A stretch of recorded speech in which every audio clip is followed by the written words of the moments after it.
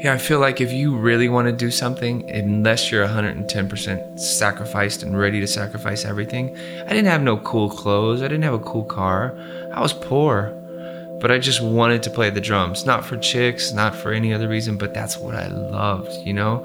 So, I mean, anything I'm involved with is because I absolutely love it. I've learned to trust the gut. Like if my gut and my intuition tells me no, it's a no. But everything happens for a reason, and I believe in that saying, win or learn, you know? And, you know, a mistake isn't a mistake. You learn from it, and now I'm here to say, you know, like I do trust my gut 110%. That's Travis Barker, and this is the Rich Roll Podcast.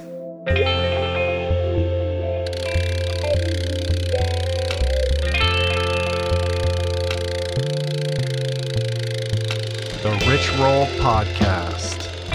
Hey, what's up, you guys? How you doing? What's happening? Greetings. My name is Rich Roll. I'm your host, and welcome back to my podcast, the show where I get intimate and I go long form, in depth with some of the world's most intriguing thought leaders and positive change makers all across the globe. Really appreciate you guys tuning in today. It means a lot to me. Thank you so much for subscribing to the show on iTunes, for sharing the show with your friends and on social media, for supporting my work through Patreon and through the Amazon banner ad at richroll.com. Really appreciate all of that very, very much. Did I mention I got Travis Barker on the podcast today? Super excited about that. Hold on. Can you guys hear that rain? It's crazy. I've lived in Los Angeles over 20 years. I have never seen a winter like this. It's been raining like crazy the past week, like sideways, pelting rain. Everything's turning green. It looks like Ireland out here. It's awesome. We really need it. But I'm not used to it, man. It's unbelievable. In any event, I'm in my new container studio space, and it's a little bit loud with the rain. So apologies if it's a little distracting. Nothing I can do about that. In any event, Travis Barker, again, super pumped to have him on the show today. You guys know this guy, right? Prolific, super talented rock and roll drummer. But maybe if you haven't heard of him, let me recap it for you. Recognized by Rolling Stone as punk's first superstar drummer. Travis is a musician. He's a producer. He's an entrepreneur who rose to fame, and perhaps you know him best as the drummer for the influential multi-platinum punk rock band Blink-182.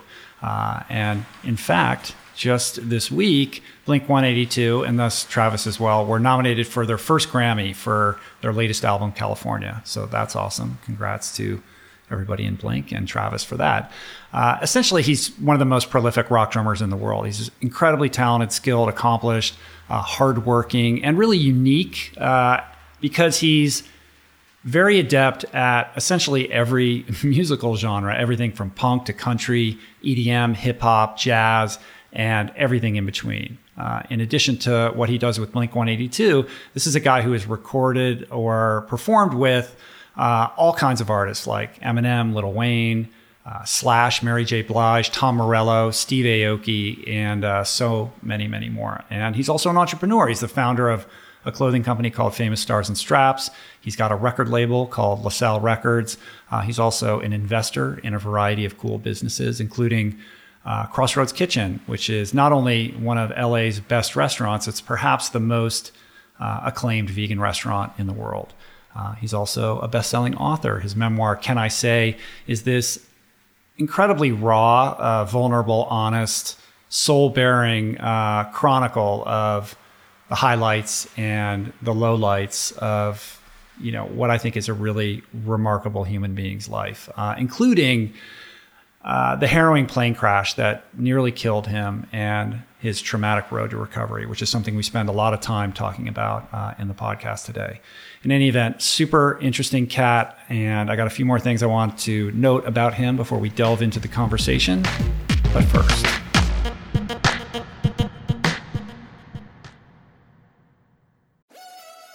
we're brought to you today by On. I am a total gearhead. I love researching the latest technology for the sports I enjoy. And I've learned that people often overlook apparel. But what you wear isn't just clothes. It is, without a doubt, technology. Technology that can make or break a performance. And I can tell you, after spending 2 full days meeting with the apparel wizards at On Labs in Zurich, that On is innovating in this space like no other with next-gen premium fabrics and just this heightened level of sophistication and precision and testing and development and intentionality previously unheard of that puts them just miles beyond the competition. I've been rocking On's high-performance running apparel, including the long tees, the weather jackets, even the climate jacket, all super lightweight, tailor-fit, built to move, and just gorgeous to get you out and get it done in fleet-foot comfort no matter the weather. I'm super proud to be a brand partner with this impressive team, from increasing product sustainability to improved energy return and impact protection.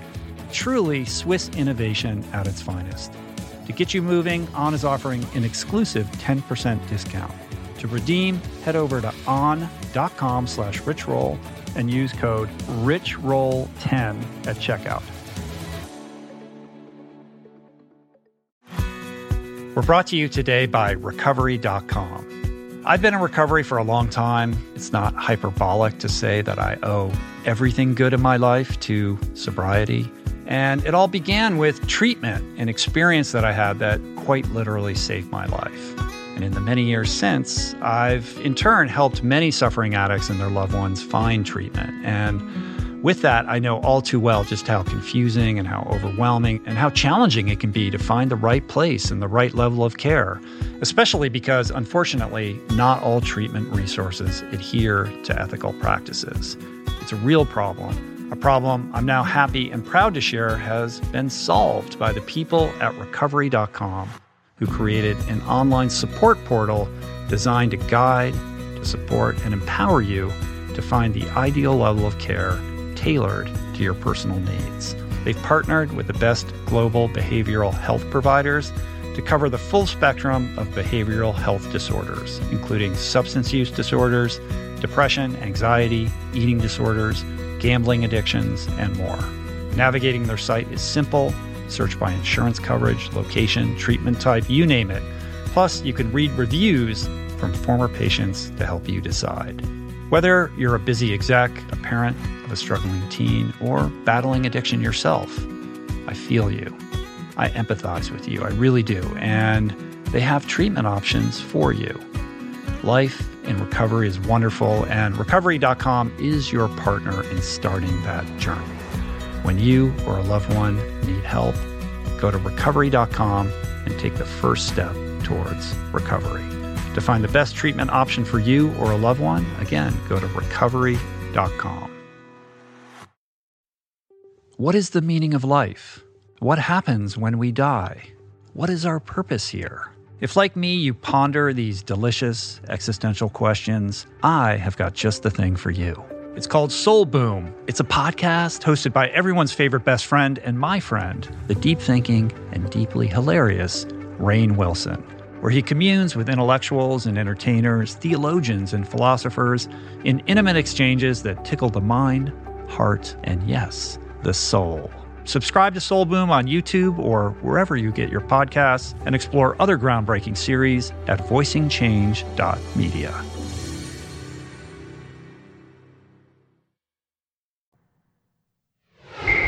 All right, Travis Barker on the podcast today. Super excited about it for a variety of reasons, not the least of which is because there are so many interesting points of commonality and intersection that I have with him.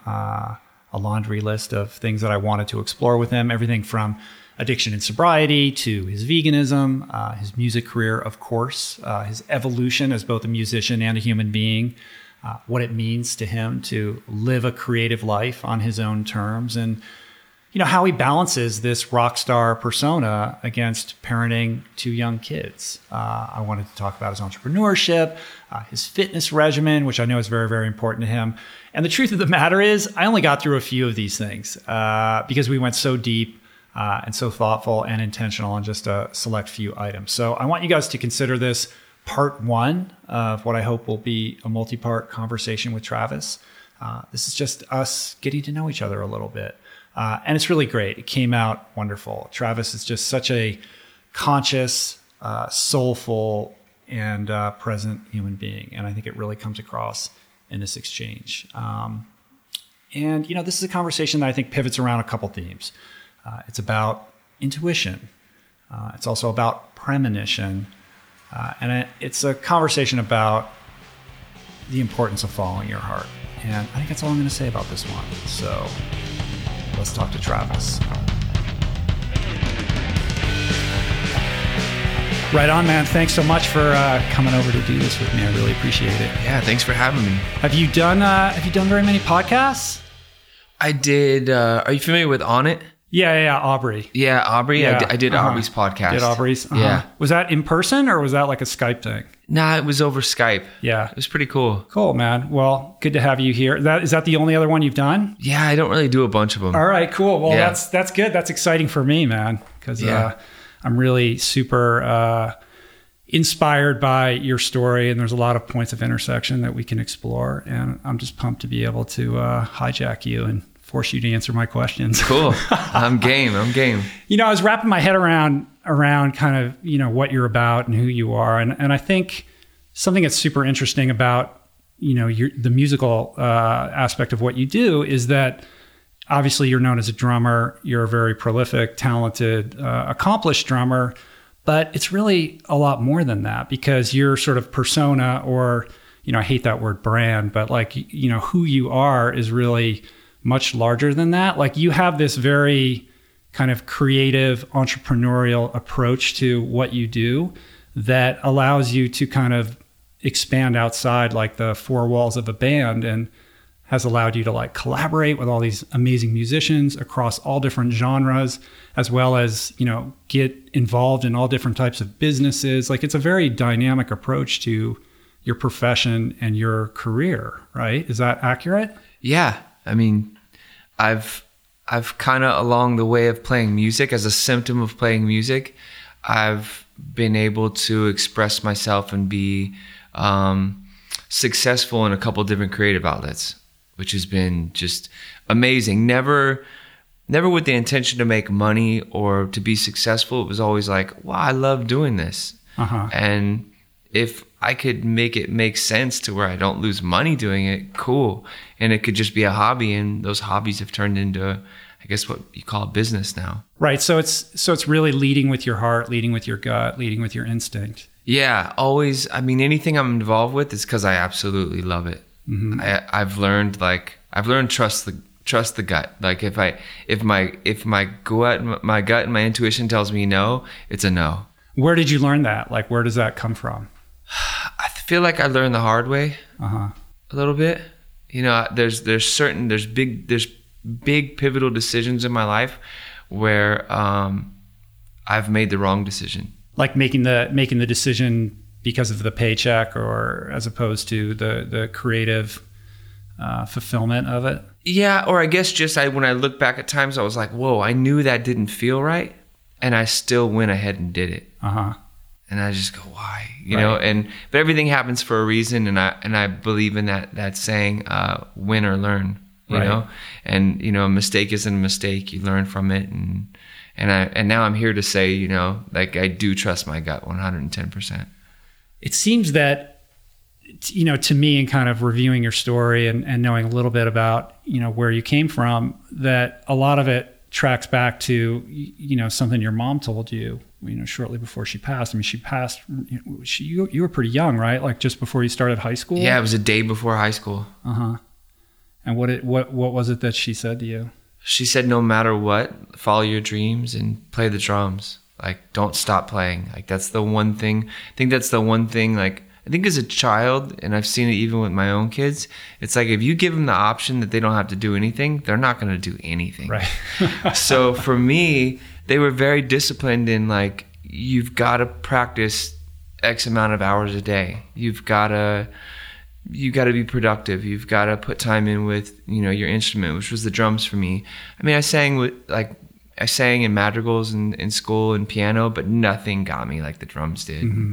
There was a portion of my life where I was like 14, 15, and I thought I wanted to be a professional skateboarder, but I was way, way better at playing drums than skateboarding.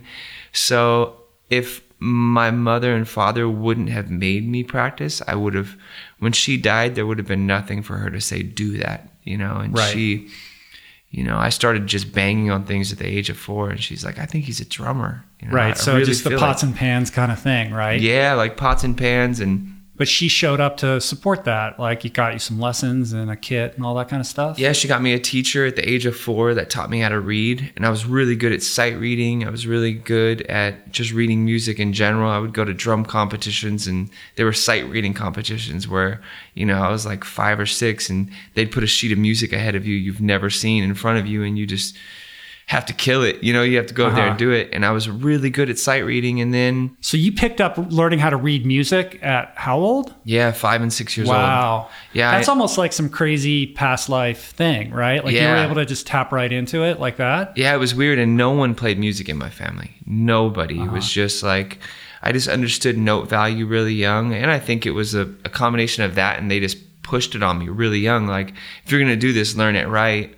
And then once I learned how to read, it was really, no one really could teach you how to play rock and roll or teach you how to play to your favorite hip hop groups. I had that same teacher that taught me when I was a kid named Ed Will.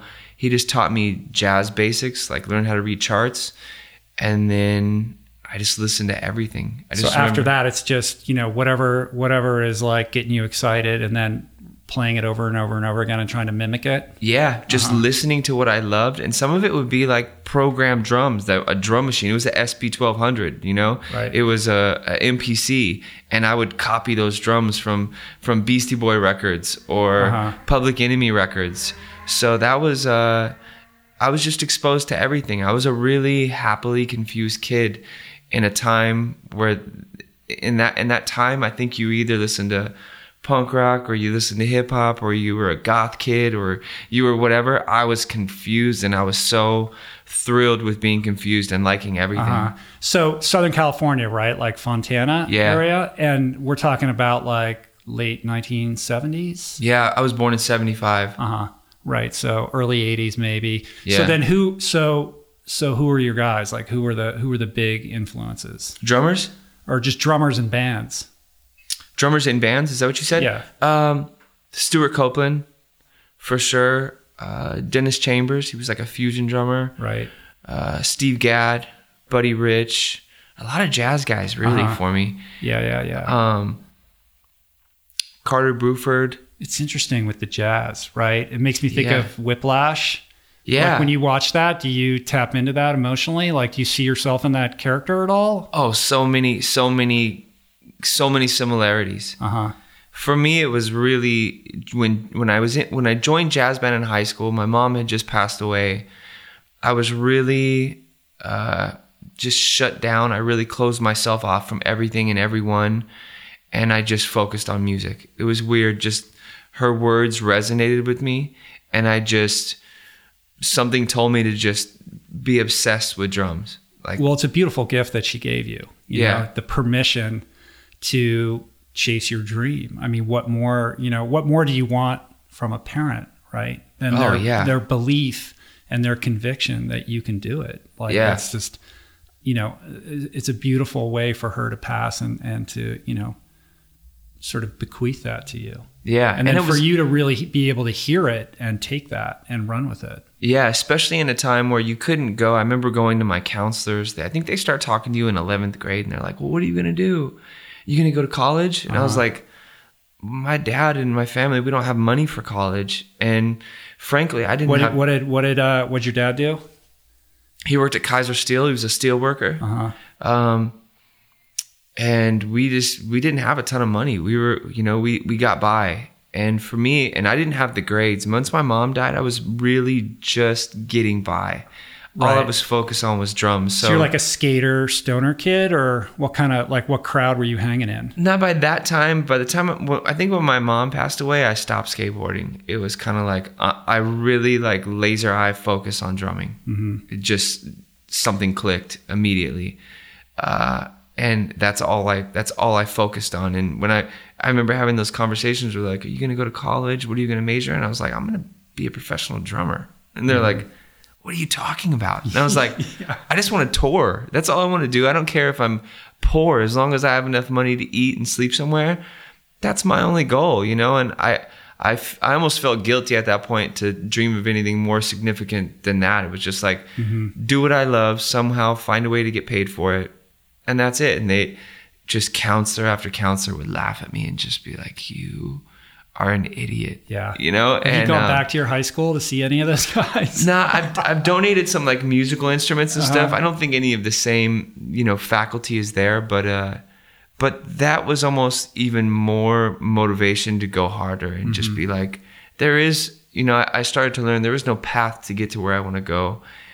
I have to create it. And I can't take no for an answer. I just gotta be obsessed. Yeah, you gotta want it. You have to be obsessed. And you know, the piece I think that's missing from what you just explained is having like an incredible work ethic, you know, which I think is a characteristic of you know, your success. Like you work your ass off, man. You practice like crazy, right? That obsession translated into action. Yeah, and which it was funny, you know, my father wasn't involved with music, but he was a steel worker, and there wasn't, even when he got home, he'd be building a fence, or I mean, he built our house with his own 2 hands, you know. I saw his work ethic, and I applied it to what I do and what I love. And I still, you know, my friends go like, dude, what are you doing? You work like you're broke. And I'm like, nah, I work like I never want it to go away. And I'm never, even with playing the drums as long as I have, I'm still learning. And I make the choice to still be learning. How do you keep it fresh though? I mean, it would be very easy to just get soft after all the success and just knowing like, yeah, I can pull it off. Like I don't have to sweat it. I guess being in competition with myself, just being better than I was yesterday. And where does that drive come from, do you think? Like that's just innate? Just wanting to be great, wanting to keep learning, wanting to take it a step further. The days where I'm like, gosh, I don't even know what I'm going to practice today. It never happens. You know, I sit down, I put a metronome on, I put a timer down. I usually practice for an hour at a time. Sometimes I'll do 2 to 3 hours a day, and I'll just, you know, something will click and I'll be like, I've never thought of that before. This pattern that I've done a million times, I've never thought about applying it to a different drum, or maybe some days I'm just working on speed, or some days, you know, you can be right or left-handed with drumming. So some days I'll just focus on playing left-handed, not because just to do it. In case of an emergency, I'll be able to pull it off live. And for me, it's like, I feel like it's the equivalent of a fighter. You train for 9 to 12 weeks before your fight. And then that night, you know, you just have fun. You've done all the work you're supposed to do. I feel like the same way for a tour or just being prepared. I play so much when a gig comes up, and they do come up all the time. Hey, Trav, we want you to play the Grammys with Eminem, or we want you to play the Grammys with Pitbull, or with Tom Morello and Chuck D. I'm just prepared because I'm playing every day, you know? Yeah, it's very much sort of an athlete's mindset. You know, the training is the life, right? And the event, the competition, the game, whatever, is just a celebration of all the work that went into getting you there. Exactly. You know? And there's a lot of parallels between drumming and athleticism too, because it is so athletic. Yeah. And for especially drumming, for you. Yeah, for drumming, exactly. Yeah. That's the reason I work out. Like I kind of work out like a madman, because number one, I want to be able to go up there and not get tired. And I want to be able to close my eyes and do whatever my mind wants to do. And I want my body to be able to react and be able to pull it off. Right. So I feel like practicing all the time and being in shape, it just goes hand in hand with 2-hour sets with Blink. Cause it's really an endurance competition out there. Yeah, I would imagine. for Blink, you know, right. Some of the other gigs I get, you know, like, I just played with drum on Conan, and that's just fun. But that comes to just, you know, being versatile and playing all types of music. But when it comes to playing a Blink gig or a gig with Transplants or Goldfinger or whoever I'm playing with at the time, full on. Yeah, you can't go out there and not practice for 4 weeks and not train and then go play a show and think you're going to have a great show. Yeah. It's not going to happen. You've done a really great job of kind of sharing that experience on Instagram and Snapchat with the stories. And I mean, it's either like you playing live and you could see like just how incredibly athletic it is. And it's just like, oh my God, you're just going for it. Or it's you like with the battle ropes working out. or achieve with the kids, right? Yeah. Pretty much like, and this is what your life is about. That's my life. And when you're talking about kind of like your work ethic and how you still are so ardent about,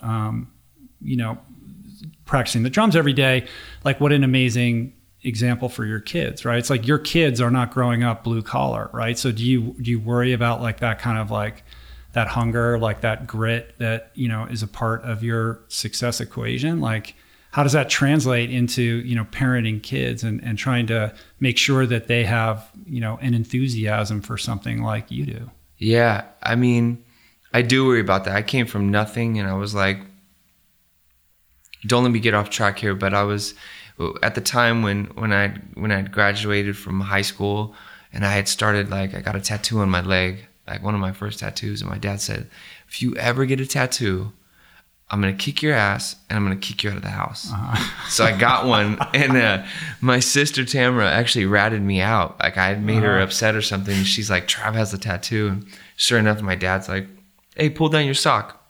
I'm like, why? And he's like, I was told you have a tattoo. And I was like, no, pal. And I pull it down. Of course, the tattoo's there. So I didn't get whooped and I didn't get kicked out of the house. So I had figured out like, whoa, okay, they don't hurt.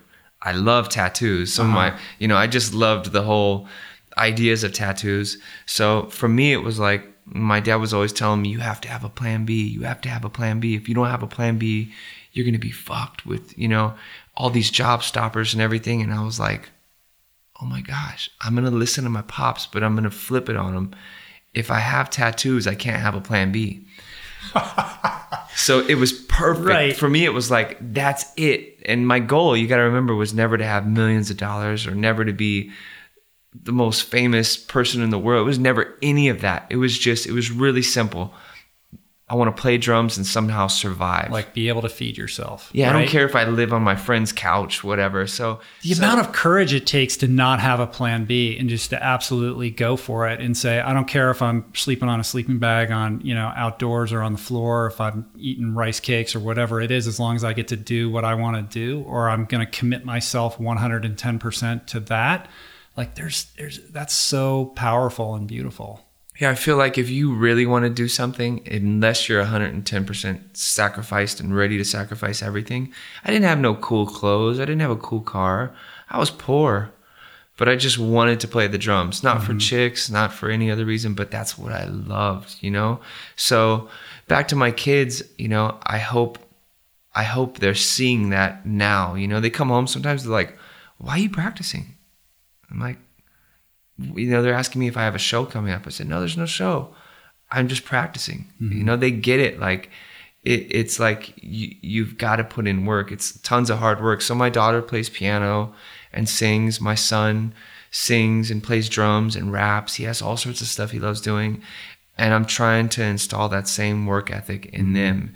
And they've seen the grimy side of being on punk rock tours where, we're playing in really crappy venues and there's, one bathroom you share with the entire crowd, whatever. Mm-hmm. And then they've been on hip hop tours with Lil Wayne and Rick Ross and Nicki Minaj. And then they've been on, Blink tours that are massive and in arenas all over the world. So they've seen everything. They've been to the BET Awards with me when I'm playing with the hip hop artists. They've been to the Grammys. They've seen it all. And I'm hoping to just expose it to all of them. But at the end of the day, if my son comes home and says, Dad, I want to be a whatever, I don't know, I want to work at a library, I'm going to support my son 110%. Mm-hmm. If my daughter says, I want to be a veterinarian, I'm going to support her 110%. I'm just exposing them to everything while they're young and just seeing what they love. Yeah. And they both have blood, like music in their blood. It's so natural for them. My son is such a phenomenal drummer and he doesn't even practice. It's insane. My little girl can sing her like butt off and play piano. I just love seeing it and I'm just trying to guide them. But they're very aware of where I came from and what I sacrificed to get where I am. And what an incredible education to be able to bring them, on the road and sort of have those kinds of experiences and expose them to all different kinds of people is super interesting. But then balancing that against any expectation of entitlement, that comes with that, right? Yeah. It's got to be tough. Yeah, it is. It's, parenting in general, there's no guide to parenting, you know, and I'll meet like 100, 5 different parents I know, and everyone's so different. It's just a gamble, trust your gut and guide them and point them in the right direction. I just feel like that's all you can do, and lead by example. Years ago when I first got sober, I was going through a divorce, and DJ AM actually, who passed away, but before I'd make any big decisions, he would be like, you need to sober up for 4 days in order to make a decision, So I would be sober for those 4 days. And during that time, we were both going to this therapist because I was trying to be sober, and AM was kind of helping me. But this therapist said, if you died today, would you be the man you'd want your kids to remember you by? And at that point, I wasn't. I was very much like a dumpster and a drug addict. So I was like, oh my gosh. And when he said it to me, it was like, ripped my heart out. I couldn't even, I was speechless. I couldn't say anything. And I think that's resonated with me forever. And it's just lead by example, and just know that's what they're seeing, and everything I'm doing, they're absorbing like a sponge, Yeah. So I want to talk about the sobriety stuff and AM and all of that, but maybe we'll get to it. I want to track back to something you said a minute ago, is just this idea of trusting your gut and this instinct that you have, that you just wanted to be able to, drum and do what you love. When did you know, this is it for me, this is what it's going to be? Was it shortly around the time your mom passed, or was there just a sense of this is it for me, this is what it's going to be, there's no plan B, all guns blazing forward? Well, right before she passed, maybe those last 2 summers, I was skateboarding a lot, and the kids in the neighborhood, I kind of started to zone in, and it was kind of, I woke up because in order to skate their half pipe, a lot of the older kids in the neighborhood, they'd be like, you can't come skate with us unless if you could play the drums, learn Master of Puppets from beginning to end by Metallica. So I'd be like, oh, easy, whatever, And that was my ticket to go hang out with all the cooler kids that were really, really incredible skateboarders in my neighborhood. So I would learn all these, and then halfway through doing this, and they'd come over and they'd just come watch me play.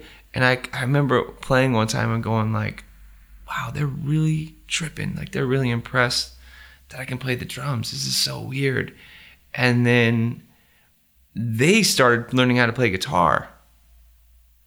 One of them was learning how to play drums, and I was like, man, I've been doing this since I was 4. I'm way better at playing the drums than I am skateboarding. And it was just, at first I was in denial a little bit, and then it just hit me. And then when my mom passed away, and it said, just play the drums, just focus on what you love, don't stop, don't let anything stop you. That was then the switch just flipped on. Right. It was just, you had the green light. Yeah, confirmation. You're realizing your drumming is allowing you to, oddly enough, go skate the backyards and pools you want to skate in the neighborhood. It was weird. What other, what else could it do for you? You know what I mean? For you, that was awesome, but imagine what other doors it might open for you. Yeah, it was a trip. And then that was it. Then in high school, I was relentless. There was a lot of papers at the time, everything from the recycler to, there was a paper in our community out in the Inland Empire called Mean Street.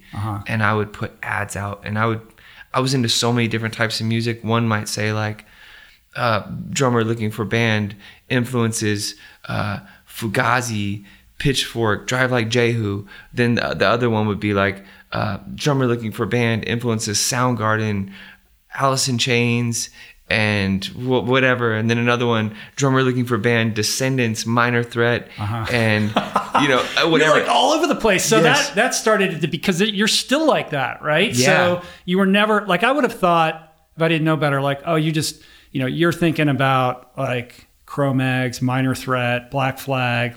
I could see you coming up from that kind of vein. Yeah. But being super focused on hardcore punk, but it was jazz, it was it was rap at the time. It was all different kinds of music, right? Yeah, it was everything. I figured hey, if I'm going to put my cards on the table, let me put them all out and see what comes back. So my dad would be Travis, someone's on the phone for you. And it would be like every 5 minutes. And he would be so irritated.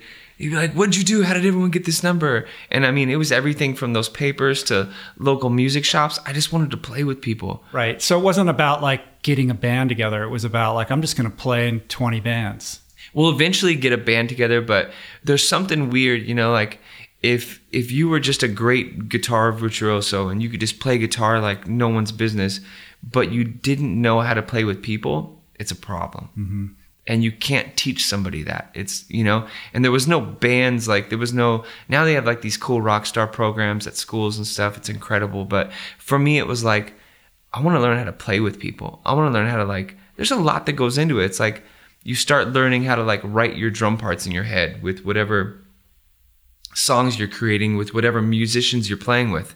So I would have people, you know, from Texas coming to see me. I would have whole bands, you know, auditioning me for whatever. And I did that till I just found cool local bands to play with. Yeah. Super interesting. I mean, that's sort of the underappreciated sort of skill of becoming a successful musician, right? Being able to work with people. I mean, you know, it's no mystery most bands fail because people can't get along with each other, right? Yeah. And Blink-182 has had its ups and downs with that, like every other band. Yeah. I would imagine. But being able to have like an aptitude for communication and understanding and compassion with the people that you're playing with is crucial, right? Yeah, it's part of it. I mean, being in a band is like you're having a relationship. It's almost like having a girlfriend, and you have to. I believe there's like relationship maintenance you have to do with the people in the band. You have to obviously be collaborative in the writing process. And there is people I know that are great musicians that I've come in contact with over the years that I played, and they can't hold on to gigs because they are hard to work with, or they're unnegotiable, or just, you know, hard-headed. And it's just dealing with people and being able to work with people is a whole other skill, along with playing your instrument, along with, you know what I mean, everything else. Mm-hmm. It's part of. So what is it, if role. you had to articulate like how you flow with that, like what is it about for you? Like, is it about collaboration? Is it about being flexible? Like, how do you navigate the sort of personalities that you come in contact with, the people that you collaborate with? It's just knowing how to deal with people. I don't even think it involves music at that point. It's just like, how do you have patience? You know what I mean? I have kids. My son asked me the other day, he's like, how do you do it? And I was like, son, I've had, 3 kids. I've raised 3 of you guys. I know I have patience. Dad knows I'm very patient. Whereas like some people that might not have kids that are 39 or 40 years old that are playing in a band maybe have zero patience or have zero, ways to tolerate certain things. Whereas I'm like, okay, this is how we work through this, And, I guess I wasn't always like that. I think I learned it through businesses that I started, through, of course, others that led by example that I looked up to, all that, Right. It's immediately when I got in the game and I started touring, I was quiet and I listened a lot and learned. Right.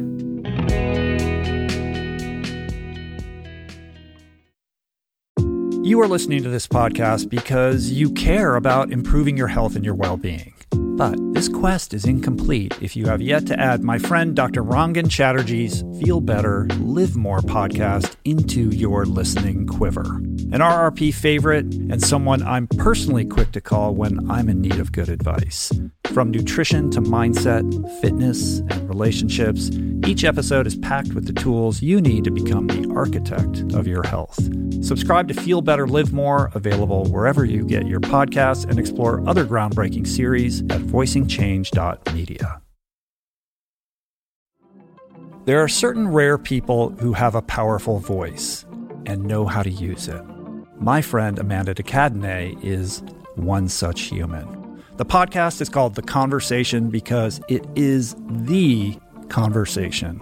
A groundbreaking series of raw and honest exchanges on the issues that matter most. Mental health, sex, politics, ambition, gender roles, and more. Listen to The Conversation wherever you get your podcasts and explore other groundbreaking series at voicingchange.media.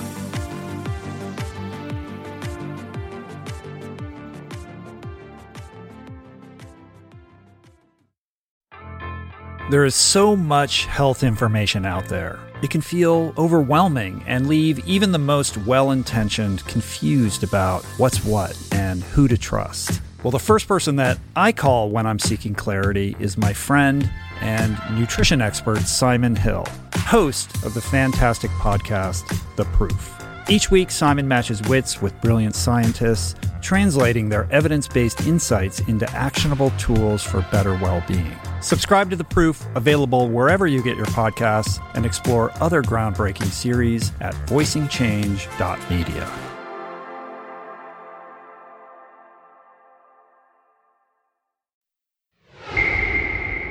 So when does the first band kind of come together for you that gets a little bit of traction?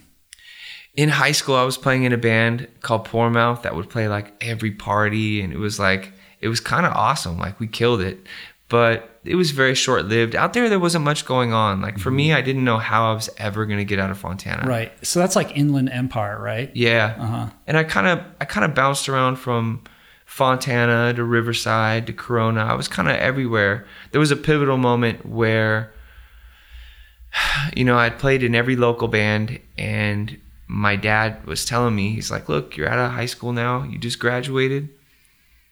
You need to pay rent, and you need to work 60 hours a week, or you can't be here. And I, of course, I didn't want to disappoint my dad. Mm-hmm. So I went and I kicked butt at the job I was at, and I finally got in at the warehouse, the shipping and receiving center, and I got the job. It was 60 hours a week. I couldn't believe it. I was making more than $4.25 an hour. It was the most, I thought my life was made. At that time, that was a lot of money for me. I think I was going to start at $4.75 or $5 an hour, right, which was awesome.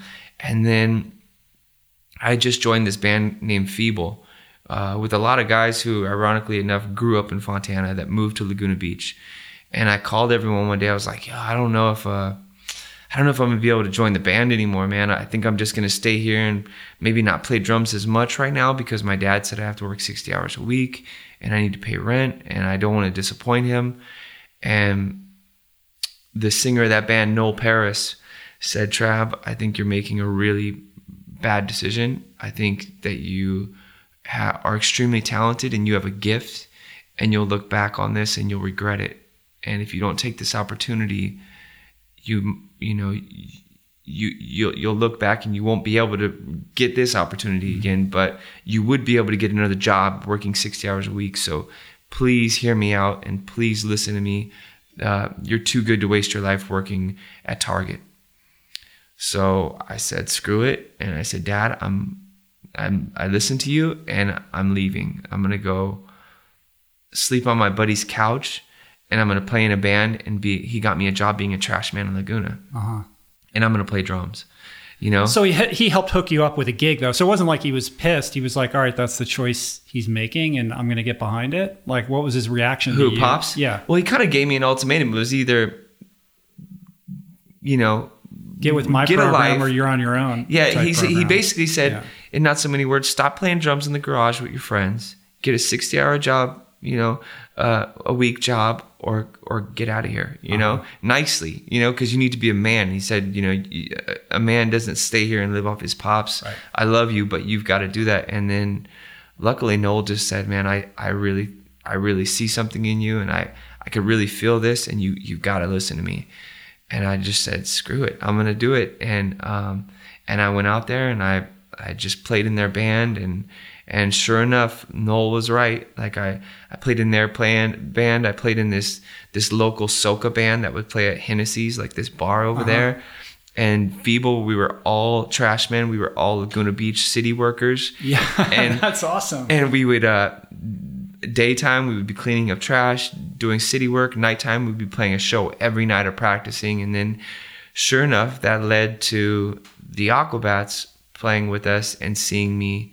And the bass player, Chad Larson, calling me and going, dude, our drummer isn't going to be able to play these shows or he quit the band. We need a drummer tomorrow. We're playing with Fishbone at the Glass House. Wow. And I was like, duh, I'm there. Right. And he's like, gave me a CD. That was like the height. So this was like late 80s, mid 80s at this point? This was like 90s. This is 90s, 95 or 96. So Fishbone hit its peak like around late 80s, right? Like they were pretty. Yeah, they were still there. They were still jamming. I mean, they were selling out like the Glass House. Right. Like 2,000, 3,000 people. So that's a big step up. Oh, huge. I mean, we went from, I was playing local bars, some of them twice the size of this with Feeble. And we just, we were such a good band, but we weren't connected in the music industry. We were a really great band, but we weren't playing big venues. And then the Aquabats had hit me up, and I played that show, and they were just like, "You're our drummer, man." And I didn't know they dressed up or anything. I just showed up there with some drumsticks. I had heard the album the night before, and then it was the hardest thing for me, but I had to tell, because Aquabats had a tour. I was touring now. My dream was coming true. And I had to go and tell one of my best friends, like a brother to me, Noel, and the rest of the guys in Feeble, who ultimately directed me and guided me to be out there and follow my dreams, that I'm now leaving their band because I got an opportunity to tour with the Aquabats. That's a tough conversation. Oh, it was terrible. It was terrible. What did Noel say? I mean, I think he was upset, and I think everyone was upset. I think all of them would have probably done what I did, because they wanted the dream so bad, just like I did. Ironically, like I said, they were from Fontana. No one comes out of Fontana. No one's doing anything. Like, I think they were on one hand very proud of me, and on the other hand, like, oh man, we can't believe this. Are those guys still playing music? Yeah, I still talk to him to this day. Oh, that's good. Yeah, we're still friends. No, I mean, when I wrote my book, Noel actually contributed to my book, and I called him many of times and just thanked him. Right. That's cool. So suddenly, I mean, what is the time period from getting the gig as a trash man in Laguna to getting the tour? It was probably about a year and a half. Yeah. So you paid your dues during that year, right? Like, eating rice. Tough. You were telling me the other day about like how you would the Hare Krishnas would give you food. Yeah. Yep. I would just skate. I didn't have a car. Which goes back to what we were talking about earlier. You sacrifice everything. I had no car. All I had was a skateboard to my name. But there was some days. But you're all in, man. Yeah. There was some days I didn't have much money, and the Hare Krishnas would give us Hava chips, and they would have food, like a little buffet for whoever. I don't know what it was for. It was probably just for them. But we made friends with like the guys from Shelter and a couple other people there, so we would eat. It was awesome. Yeah. So you go on tour with Aquabats, and then you guys get signed and do an album, right? Yeah, we got signed to actually Paul Tillett. There was a lot of offers on the table from different people, and Paul Tillett, who owns Golden Voice, signed the Aquabats. Basically, created a record label to sign the Aquabats.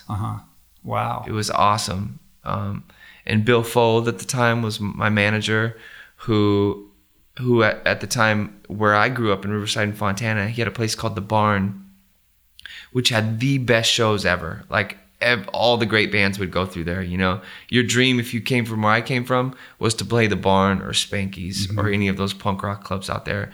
So yeah, we wrote and recorded an album. It came out on Golden Voice, Paul Tillett. And we were off running, man. We had like songs on K-Rock. We filmed music videos. It was a trip. Right. So you've already like exceeded your like wildest imagination for where you thought you would go, right? Mm-hmm. And then what happens? You guys end up being opening for Blink-182. Is that how it goes down? Is that the next? Yeah, I toured with them for maybe 2 years, recorded 2 albums with them, and we are on Snowcore with Blink-182, which was like Primus, The Alcoholics, Blink, Aquabats. Who else was on there? I feel like someone else popped on and off that tour. But we did that tour with them. And then at the end of that tour, Aquabats were a great support act for Blink, meaning we'd play right before Blink every night. And kind of oddly enough, man, the same thing happens. I'm in the Aquabats, and Blink's drummer leaves. They have a falling out like 40 minutes before their show. And Aquabats are about to play, and they're like, dude, our drummer just left. I think he quit. Can you learn 20 songs in like 40 minutes? And I was like, sure. 20 songs in 40 minutes. Yeah. And luckily, like some nights, it just happens naturally too. You go out, and you watch the bands before you or after you, just to support and kind of check it out. So I'd kind of seen some of the stuff, but I wasn't listening to it with the ear that, oh, I'm going to have to play this. I was just like, oh, this is cool, whatever. Mm-hmm. They were fun to watch. They were really funny, and Mark and Tom were really loud and kind of ignorant and just, like a fun band. And that day we just got in the dressing room. I said, Tom, just play me all the songs on guitar. I just need to see how you're picking and what the rhythms are. And 40 minutes later, hopped on stage, played our first show together. That's crazy. That's insane. So it wasn't about mimicking every single drum stroke so that you could be, exactly the same as the drummer who preceded you, but it was about finding your own way to play these songs. Yeah. Uh-huh. Yeah, and then I played and being able to tap into that in just 45 minutes for 20 songs. I mean, that goes back to like the past life thing, like you being able to learn music, sheet music at age 4 or 5. Like the fact that you could channel that like so intuitively is pretty amazing. Yeah, it was awesome, man. For me, I was having so much fun. I was like playing 2 sets a night. So I did it for like the next 4 or 5 shows. Uh-huh. And after the first one, they said, we want you to be our drummer. And I said, well, I think you have a drummer. He just left though. Right. It's kind of like a girl. You meet a girl and she's like nuts about you. Like, oh my gosh. And then you're like, you have a boyfriend. Like, hit me when you don't have a boyfriend. It was kind of that same scenario. I told him, I was like, well, if things don't work out with your drummer, he doesn't come back. Obviously, I'd love to play with you. And they were, we've never sounded better. We love this. And we got home from tour. The shows were over. And they said, you know what? We're going to call you in a week and let you know what's up. Call me in a week. They say, you got a show tomorrow night, 6 p.m. Be there. And it was just green light. Yeah, it was like, that was it. And then you have to go back to the Aquabats and have that same conversation. Same thing. Yes, we were actually doing what's called grad night at Disneyland, where they would have, I think No Doubt did it the year before. And ska was so popular then, Yeah. Was like the No Doubt phenomenon spilling over into Fontana? It was kind of happening a little bit before you, right? Or around the same time? Because it was, they're Orange County, so not too far away. Yeah, ska punk and punk rock was just everywhere, So we would play with No Doubt. Aquabats would open for them. We did grad night the year after them. So those were my last shows. And I remember I had to tell them same thing, like, hey, yeah. And it was just so weird, man. Every time I felt guilty. I don't know if I should have felt guilty, but I did. And you just, like I said, the people you play with, they become your brothers. It become like a family. And it was hard. I remember, us bawling the last day. I told them, I'm gonna go play with Blink, and they just couldn't believe it. Yeah. And for me, it was like, man, am I a jerk? You know what I mean? Like, right. You're a climber. Yeah, am I a climber? Am I like, what am I supposed to do? And I just saw, Aquabats had like 9 people in the band. We were in like a 10-passenger van. Sometimes there was 13 people in a 10-passenger van. Mm-hmm. It was rough, and it just seemed like the right thing to do. Yeah. I just trusted my gut. How are those guys doing now? What are they doing? Great. We're still great friends. Oh, that's good. And Christian contributed to my book. That's cool. I say it was really cool. Christian contributed to it, and so did Noel and the guys from Feeble for it. So having both of them, I told them, meant so much to me. And I let them tell their story. They were honest. Like, right. Christian says, I was pissed. I couldn't believe it. Like, and even I learned stuff about myself just from their interviews in my book, which was cool. Yeah, it's almost like its own therapy. Because I didn't do I didn't interview people for my book. I had Gavin Edwards, who I co-wrote the book with. Mm-hmm. He would do these interviews, and he would say, we're keeping everything in there. And I'd be like, oh my gosh, so and so. Everyone else's perspective on you. And I'd be like, your decisions. So some people might not be, I remember like Christian said, like he kind of talked bad about Blink. And I was like, should I put that in there? That's kind of, I don't know. He's like, everything stays in there. You've got to be brutally honest. And, Christian even said like, I felt like Travis was so good when he was in our band. He was like the Michael Jordan of drumming, and sometimes he would listen to me and he would play songs faster than I wanted him to play them. But I never heard those things when I was in the band. So it was like I really listened when I read it in my book, and I was like, wow, I never realized I was being like that, or I never, you know what I mean? Or I never realized you viewed me like that, or whatever. That's compelling, though. That makes for a compelling memoir, because you're getting the truth. You know what I mean? And that's what you really want out of a memoir. Too many memoirs are glossy, whitewashed, sort of best of versions of somebody's life, and it's not honest. So, and I was so happy I did that. There's a couple things, I was brutally honest about a lot. And the day it came out, it was, I remember being really emotional, because I was just going like, oh my gosh, everything I shared, I'm almost having to relive again because I'm doing press for the book.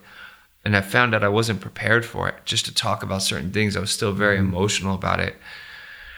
So it was like, it was draining, man. It was just crazy. But then a couple of days after the book came out, I'm like, I'm so glad I was honest. Yeah. Because I can't go back and go, I didn't say this and I wanted to in my book. It's like I pretty much said it all, besides things that I was legally not allowed to say. Yeah. It's cathartic, but it's a very vulnerable feeling. Like I experienced my version of that, when my book came out, and knowing that I'd been honest about stuff that I wasn't proud of, and only being able to write that by sort of pretending or imagining that I was writing in a journal no one was ever going to read, and then realizing like, oh man, this is like out there, and I don't have, I have like 1/1000th the profile that you have. So to know that like mainstream America like all knows that all this stuff about your life is an inexplicably vulnerable feeling, right? Yeah. I can't imagine what that must have been like. Yeah, it was a trip. But it's like, but you're clear, right? You're clean. Yeah. You know what I mean? I really felt a huge weight lifted off my shoulders, and just, I can move on now, right? So Blank blows up, and I would imagine that kind of changes the the tenor of your life, right? Yeah. I mean, that just must have been an insane time. I came home and I told my pops, I was just filling in for Blink, and I was like, Dad, I have $3,000 right now. And he's like, you better hold on to it, because you're never going to get it again. And I was like, thanks, Dad. I was like, thanks a lot. He's like, I'm serious, Trav. You don't know when you're going to make it again. And then that was before they called me the week later. And then I started going on tour. And I remember my pops, like, we came from lower middle class, family. And he didn't have a running car. He had like this old Cadillac in the back of his backyard that I would like hose off for him and wash, but it didn't run. So my first paycheck, I came and I bought him a Cadillac, and it was just a trip. I could like, the first things I did was helped out my dad and my sisters, made sure they were cool. And then how many sisters do you have? Two. Yeah. What are they doing now? One works at my print shop, and the other one works at my clothing company. Cool. Famous? So, yeah. Yeah, nice, man. Yeah. That's cool, taking care of your family. But I would imagine, like, suddenly, it's Bling City, right? Yeah, it's going, because even Blink at the time, we were playing small clubs. We were playing clubs around across America and Europe. Our first tour in Europe was in a van. It was still very much, it was kind of picking up right where, a little bit bigger than Aquabats, and then we recorded our album. The first album I recorded with them was called Enema of the State, and we just blew up, and it was just insane. Did you see that, like, when you made the decision to move over to Blank, like, did you see that potential on the horizon? Like, did you have the idea, like, this band's going to go further and bigger and broader? Yeah. Well, because at the time, Aquabats, and they still are, they're very much, I guess, focused on children. And there are a lot of good qualities about them. No cussing. They're all Mormon, so it all fits into what they can and can't do. But their end goal, what really cried out to me, was their end goal was to have a television show, have a cartoon. And my end goal was to play in a rock band or a punk rock band. Goals. Yeah. So I didn't, being in the Aquabats, if I just put it down on paper, it would have been like, okay, I'm going to play drums in a band that I love, like interesting music, really cool, new wave ska, great guys. But at the end of the day, Christian really wanted it to be a TV show.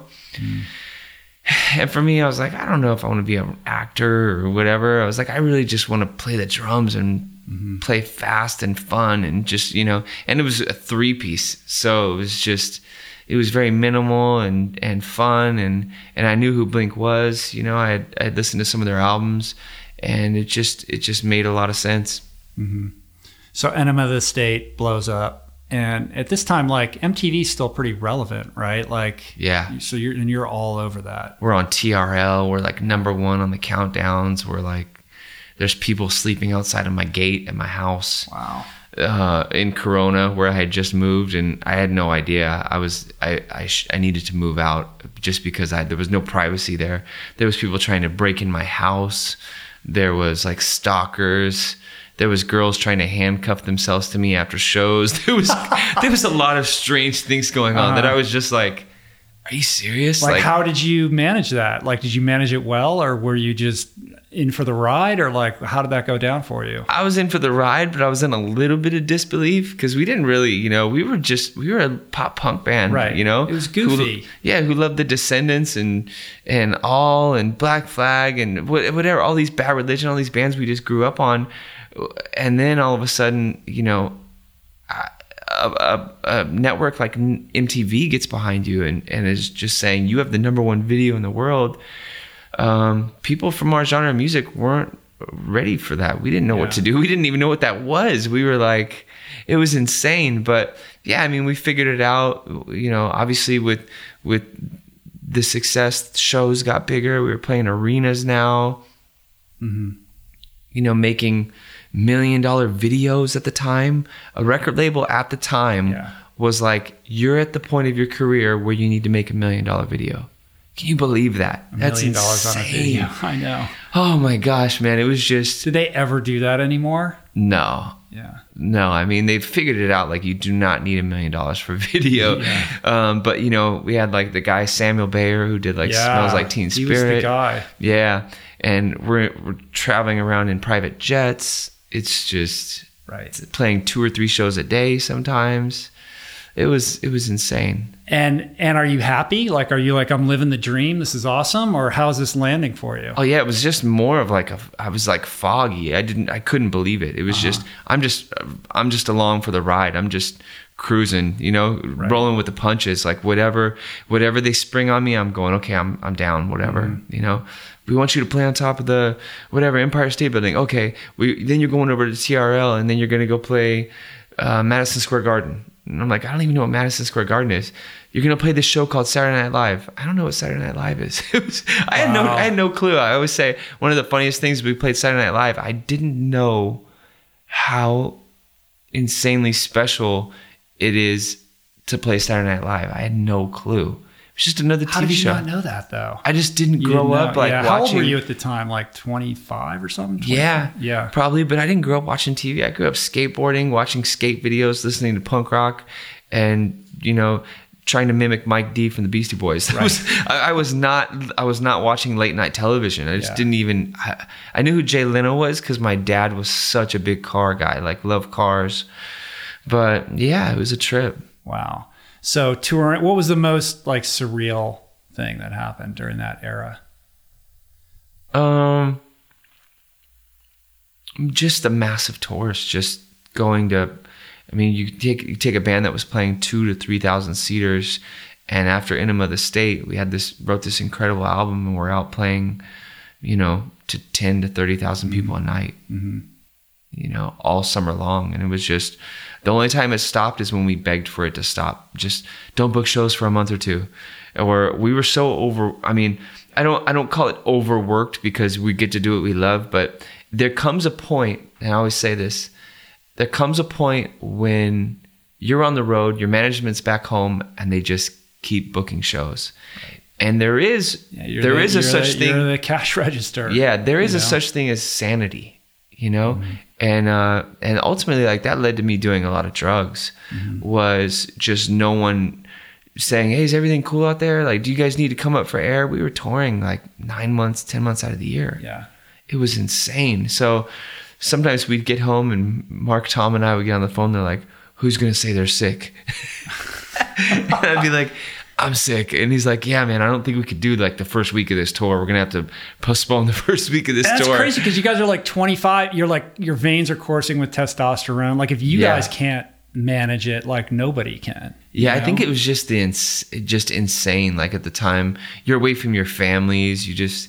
There comes this cold time 8 months into touring where you haven't been home, you haven't seen your family, and you haven't had a break where you're just like, I need a minute. Yeah. Just real quick, give me a minute. Give me 1 day off. Give me 2 days off and we're cool, you know? But yeah, I think, you know, it was just insane. It was awesome. So the drugs start creeping in a little bit. Like, what are you doing? Like smoking a little pot? Like, do the painkillers come in, or is that only after like the injury? Well, for me, I started smoking cigarettes for whatever reason while I was out there, and I didn't like to fly. When I was 19 and I was in Feeble and I was a trash man, I got drunk for the first time and I told my manager, I'm going to die in a plane crash. And he was like, what are you talking about? You've never even had enough money to fly in your life. And I was like, you're right, I haven't. I've only flown once in my life and it was the scariest thing in the world. But I cried to him after having like too much alcohol for the first time and said, I'm going to die in a plane crash. It was the weirdest thing. That is a trip. Yeah. And I didn't know, note to self, I did not know that until he did his interview for my book. And he reminds me that I said that. And I was like, oh my gosh, I did say that. That's so scary to me.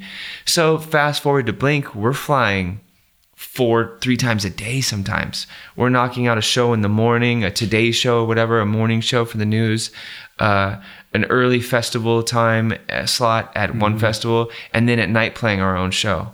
So we're flying all the time, and that's when... So is there some anxiety rationing it up? Oh, yeah. And flying? I think Tom was the first one. He was like, here's a Norco. Like this will like calm you down if you get stressed or whatever on flights. And I'd always be white knuckling and they'd be like, dude, it's fine. It's just the landing gear going up.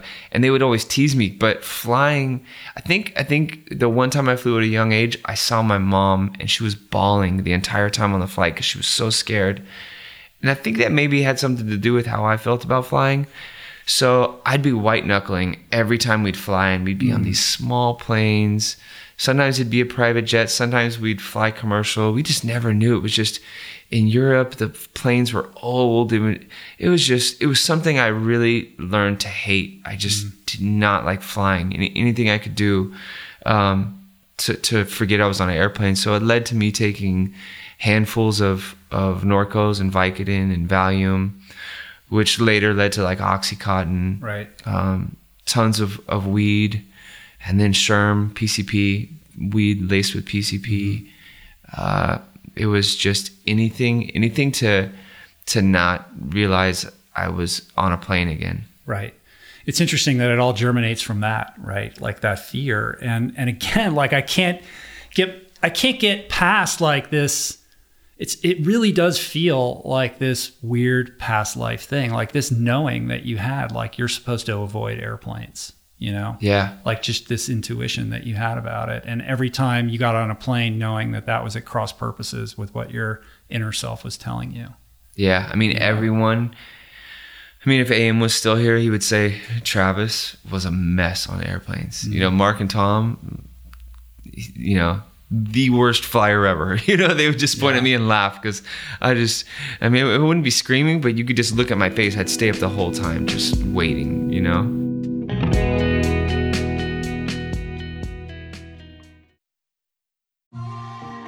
I'm super proud to announce my next venture, Voicing Change Media. This beautiful consortium of thinkers, storytellers, artists, and visionaries, all committed to fostering meaningful exchanges and sharing thought-provoking content. Voicing Change Media will feature shows like The Proof with Simon Hill, Soul Boom with Rainn Wilson, Mentor Buffet with Alexi Pappas, Feel Better, Live More with Dr. Rangan Chatterjee, and The Conversation with Amanda de Cadenet. You can explore this network and all its offerings at voicingchange.media.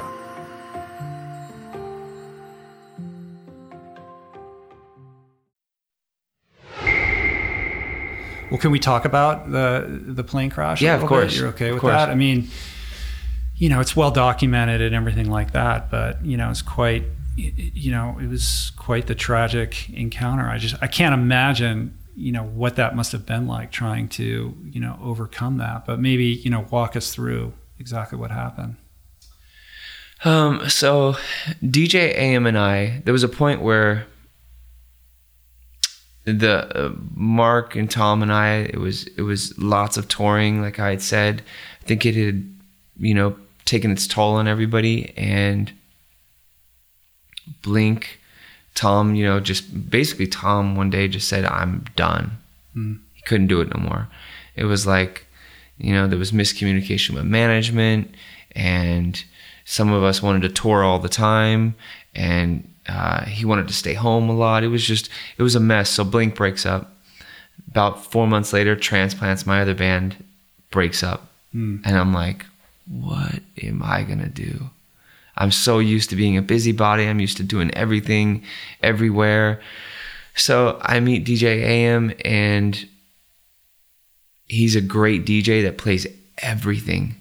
Everything. He plays things people wouldn't dare have the balls to play in a club, and he just makes it iller than anyone could ever imagine, So we connect, and I tell him like, yo, I have this idea where it's drummer, DJ, I don't know, and I'm not doing anything right now. My bands are on time off right now. We should jam. And he's like, oh, I'd love to.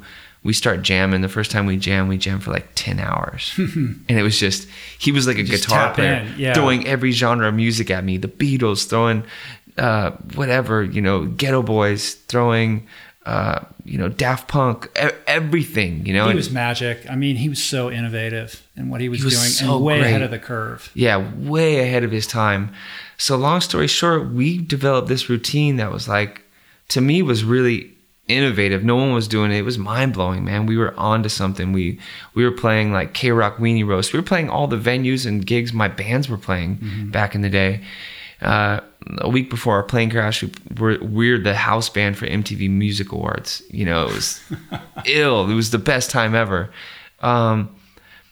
So we had gigs. I was gigging just as much as with AM as I was Blink. Right. Big shows too. It was just him and I. It was crazy. So it was one of those days where we had a show. It was for like T-Mobile, and they would pay us big money to go and play these shows. And it was in South Carolina. And I remember before we left, I was like, I don't really need to go. It's summer, and my baby's mama, Shayna at the time, we weren't together, but she was like, don't go then. Like, if you don't have to go, if you don't need the money, it's like, why are you doing it? And I was like, I'm doing it because I love playing with Adam. And I think Adam was going through the same thing. Like, we don't have to go, but it was just one of those things. It's booked. Let's honor what we committed to. So we flew out to South Carolina. Wasn't Shanna gonna come with you? Yeah, Shayna was gonna come. My kids were bawling, man. It was the weirdest thing. My kids were bawling. My little girl, Alabama, was saying, she's freaking the whole time. She's never done this. She's crying, saying the roof's gonna come off. And I'm like, what are you talking about, Bama? And she's a baby at the time, and she's just, the kids are crying not normal, like weird, That is so trippy. And yeah, like I said, my gut, this is one of the big examples of where I was like, my gut told me not to go. So I ended up going, and she was going to go with us, but she's like, nah, I shouldn't go, just in case, God forbid, something was to happen, we'd both be in that plane. So we go, and the flight out there is cool. I take my assistant, little Chris, and our we just had a big homie named Che, who was like our good friend, and he was playing college football. Basically, Chris and I were like, dude, instead of hiring security for now on, we should just take Che with us. Che's going to be security for now on, because it's good having friends on tour with you too. And Che's big and intimidating. Che's never been on a private plane. We go out there on a G4. Everything's cool. We play our show, and then after the show, we had a flight booked for tomorrow. Everything was set up, but AM's like, yo, I want to get back tonight. Like, what are we going to do in South Carolina, And then Chris had just had his son, Sebastian, who's my godson. He's like, yeah, man, we should just go home, Trav. And I was like, well, we have a flight booked tomorrow. Don't trip. Let's just chill here, you guys. But it's like majority rules anywhere we go. If I get outvoted, I'm rolling with the punches, you know? And everyone was like... people skills. Yeah. So I took one for the team. I said, okay, whatever, man. You guys, let's book the flight, whatever. So booking flights like this, usually, like the flight out there, it's like I speak to a manager and I say, who's the pilot? What's the plane? What's the history? Is everything cool? Oh, wow. So you're getting into it. Oh, I'm terrified of flying. So, and ironically enough, the flight out there was a piece of cake, man. We knew who the pilot was. He was super cool. He knew I was a little bit weird about flying, you know. Great flight though. On the way back, you got to think, man, we just got off stage. It's 9:30, 10 o'clock. And we make the phone call, get us a plane. So the plane is booked in an hour's time. No, there's no one dotting the I's or crossing the T's. It's like, yo, you guys want a plane? I'm going to do everything I can do to get this plane there. So the plane gets there. And so implying that like shortcuts were made on the checklist? Or? Well, I know my checklist wasn't done, you know, because Gus, who was our tour manager for Blink, you know, usually there was like there's a little checklist that goes, and I know that checklist wasn't going to happen. It was an hour's time. And LV's like, dude, it's not going to be the greatest plane, but I'll get it. Once again, rolling with the punches, you know, whatever for the team. So we get there, we pull up to the airport, and it's like a private airport, and there's all these jets, and then there's this fucking Lear over all by itself. And I was like, oh, cold as ice. Tell me that is not our plane. And sure enough, the driver drives up to that plane, and I'm just looking at it. And I was, you know, bad feeling, man. Bad feeling. My gut's saying no, to the point where I actually call my dad, who at the time, now I say I love you every time I speak to him. He's like 75, but growing up, he's a Vietnam vet. He's tough, man. Tough dad, you know? And I know he loved me, but we wouldn't say I love you or be gushy, you know? It was like more tough love. Not a hugger. Yeah, for him and I. So I call him, and I'm bawling at this point. And I say, Dad, like, I have a really bad feeling. Oh, you were crying before you even got on the plane. I'm crying. And my dad's like, what the fuck is wrong with you, Trav? Why are you crying? And I said, Dad, I don't know. I have a horrible feeling. If something happens, pal, just do whatever you can to make sure the kids are cool, because I have a horrible feeling. And he's like, well, you're going to be fine, you know? And I take a picture of the plane. I send it to I sent it to my pops. I sent it to my boy Rob, that's in the transplants with me. Weird enough, Chris does the same thing. I don't know that he does this, but he sends a picture of him in front of the plane to his wife. We get in the flight. There's like a really young pilot, and it kind of like eased off some of the pressure because she was really young. And I was like, wow, you look really young. I was like, you fly the plane? She's like, yeah, I'm like getting my hours up or whatever. You know, she's basically, you know, she's with like an OG captain that's, you know, flying with her, you know, teaching her. So we get in there, and she's basically like, okay, well, there's no room for a stewardess in this plane, so I'll be up in the cockpit. If you guys need anything, you know, just come knock on the door, whatever. So we get in the flight, and I'm fucking baked, man. I've smoked so much weed, and I've taken so many pills. It's my normal concoction to get on the flight, you know, especially this one. I'm going heavy, you know. We get on, everyone's like, there's actually a video, man. I have the video of it. Back in the day, there was these flip cams. I don't know if you remember. They were like the coolest thing before every phone had one. And he's on the flight, and he's like, what do you know about a drummer, a DJ, and a PJ? Like, you know, like kind of flexing a little bit. We're on a private jet, whatever, trying to have fun. And Chris is like, you know, what's up, Chris? Whatever. We're just goofing off, like, you know, thinking we're just living in the lap of luxury on a private flight home. Everyone else is. I'm scared to death already, you know? So Chris falls asleep. Che falls asleep. We're still on the runway. And I'm like wide awake, man. I'm just sitting there. Adam's sleeping. We go up and down the runway. We're going the wrong way. And they turn around. The wrong way on the runway? Yeah. Like, so right out They're of the like, gate. sorry, yeah, we're sorry, we went down the wrong runway. And then I was like, oh my gosh, man, what the hell, you know?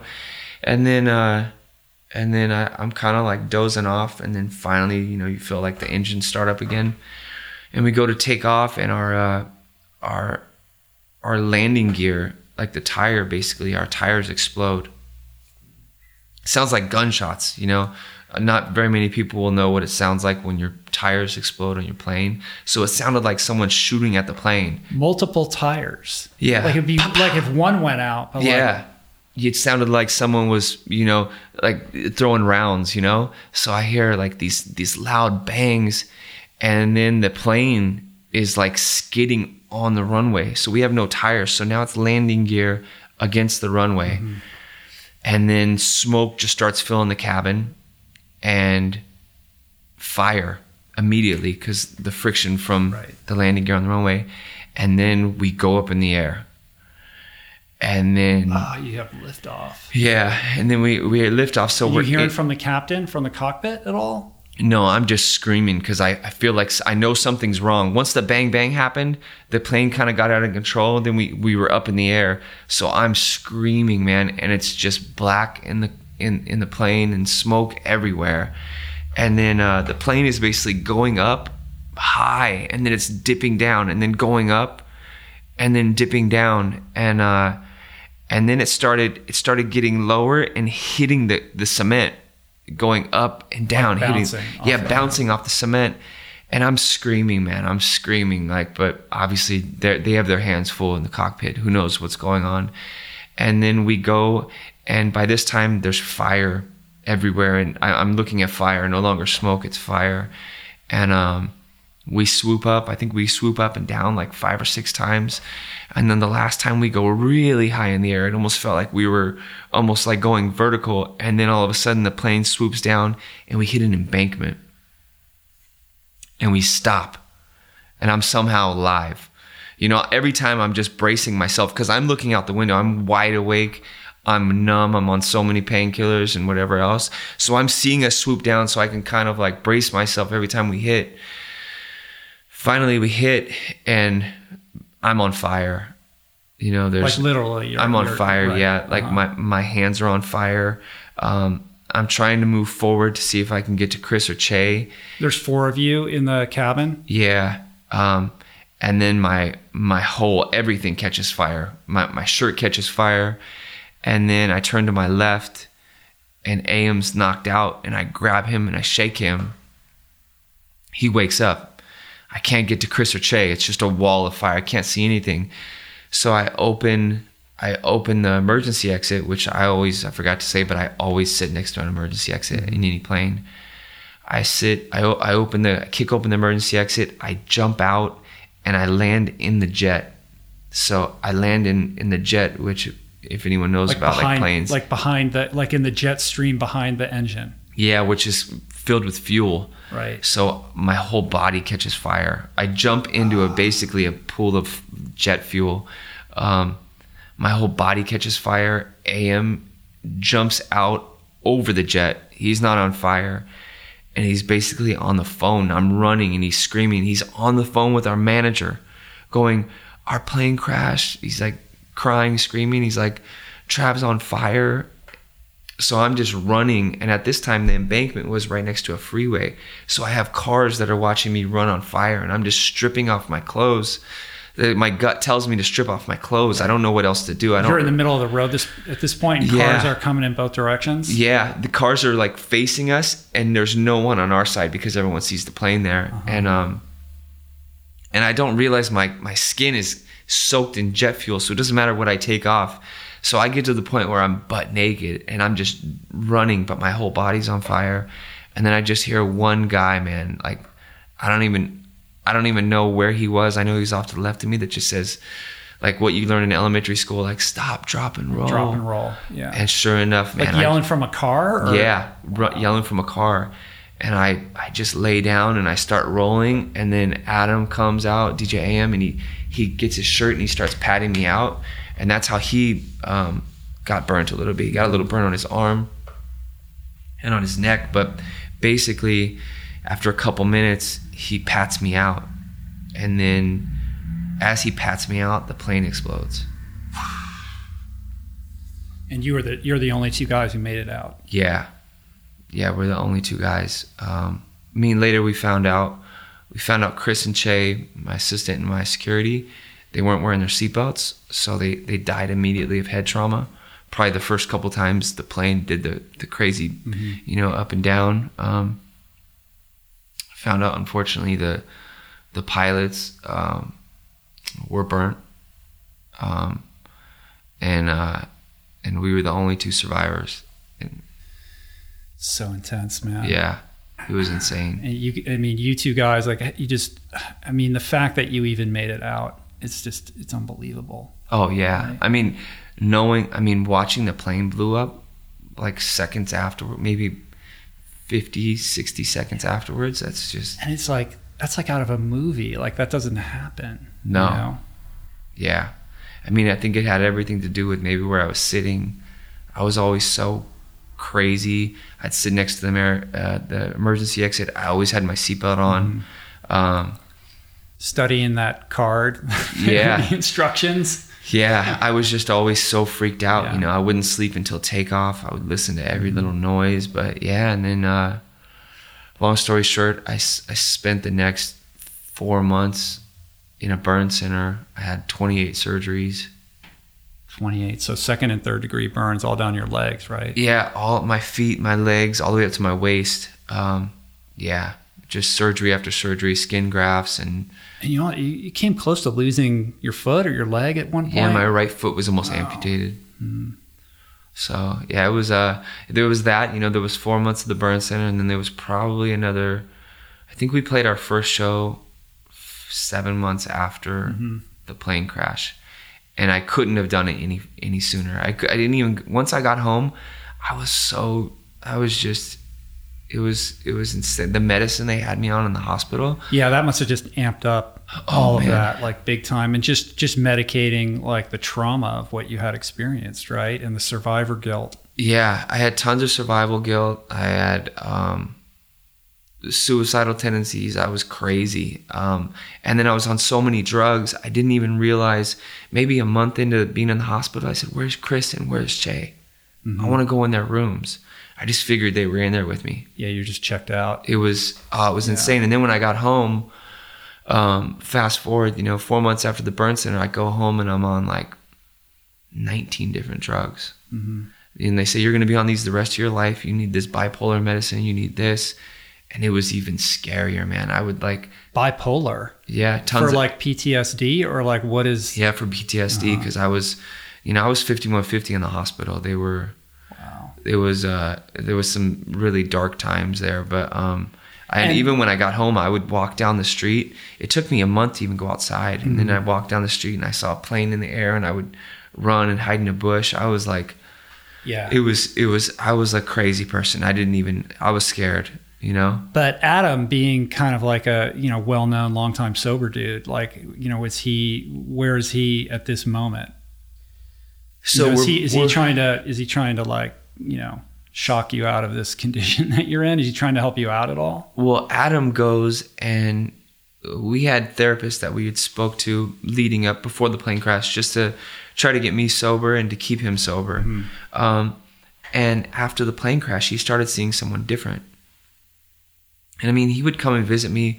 Once I got normal, about a month after I got home, I wouldn't call it normal, but I was a little better. I wasn't, as strange and even when I got home, there was probably a week of threatening to commit suicide and trying to get my gun and just really, I don't know, just in a really dark place. And then maybe a month later, Adam and I, started kind of meeting up, and he's like, "Let's just talk, man. I want to know what you remember and what I remember." And we would just share stories, and he would tell me, I finally, at one point, which is good to note, I said, "You know what, man, I had heard my uncle talking about me, and I heard one of my best friends going like, dude, Travis isn't the same.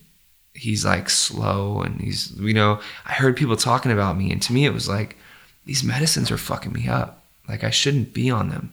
I feel weird on them, And my doctor was like, "You're probably going to need them for the rest of your life." And then one day I just grabbed them and I threw them in the trash. I flushed them down the toilet. And I had like a week of anxiety, some of the worst anxiety I've ever had just weaning myself off of them. And I just smoked weed. I smoked a little bit of weed every day to go to sleep, you know, because when I got home, I don't think I slept for like 72 hours straight. I was just having flashbacks, and somehow the medication from the hospital versus the medication, you know, I was on morphine for 5 months straight in the hospital. I got home and the medicine wasn't the same. I was losing my mind, you know. I was like, I couldn't sleep. I was having flashbacks. I was like, oh, I swear, like I was just supposed to die. It was like Final Destination. Someone was going to come out of the sky and kill me. And then I got to an okay place, and Am and I started talking, and he said, Trav, we need to go to this spot where they retrain your brain. We've got to do this. And I said, I'll go with you. So we do this therapy, and I just told Am, I said, man, for me, 65% of my body was burnt, man. I'm not going to forget what happened. I'm not going to forget. That was the idea, trying to make it so that you couldn't remember it? Yeah, that's what this place supposedly sold us on, you know? And I was like, I'm going to look down every day and know 65% of my body was burnt in a plane crash. And I lost my 2 best friends. And there's no way you can convince me that didn't happen, but I'll go. So we went to all these therapy classes together. But then on the side, he was seeing a new therapist just for PTSD. And I was seeing the same one that I was in the hospital with that talked me out of, you know, there was a point where in the hospital, I called one of my buddies and I said, man, I'll transfer $1 million to you if you just smoke me. I'm done. Just off you. Yeah. That's how dark it was. Yeah. I didn't get to see my kids. It sounds weird to say, but I couldn't see them. No one could come in my room because I was so prone to infection with all these open sores. I just was not in my right mind. So he starts seeing a therapist that says, you were in a plane crash. It's okay to take Xanax. To a guy who has I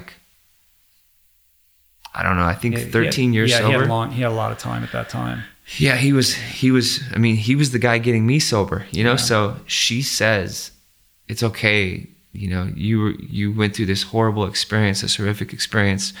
Take whatever you need to take. And he starts taking Xanax. Because he's flying. Yeah.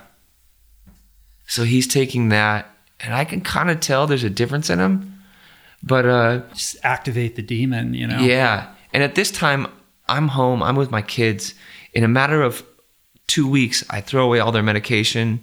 My kids are they're my strength. They're my support, everything. I have I have the best support team ever. They're there watching me recover, and I'm finally in a good headspace. I'm talking to my PTSD person every day. Everything was getting much better. And we have lunch one day, and he's just like, man, I don't, you have the kids, and you have these things to live for and lead by example. I don't have anybody. And, at that point I was just like, well, we looked online. There was no plane crash survivor support groups, really. There was hey, if you've lost someone in a plane crash, come here. This is a support group. But we were kind of in a unique situation where we didn't have a lot of survivors to talk to. Yeah. So I said, man, we have each other, whatever you need any time of day, just like you were there for me before the accident, whatever, I'm here, So we would talk all the time and just, keep each other straight, because we had something very special that we lived through together. And one of the last times I'd seen him, we played in Vegas, and we had just played New Year's. We were back on track. We were playing all these cool shows, and we played this incredible show, and it was awesome. And it was actually Blink reunion, and we played 2 shows in the city, and then Am and I played at night afterwards. It was just so good, man. And then after the show, we talk, and I'm like, what a great show. And then he's like, man, he says to me, he's like, man, I just feel like doing a shit ton of drugs and saying fuck it. And I was like, of course we both feel like that, but we're not going to do it, especially you're sober, you've helped so many of us be sober and get sober.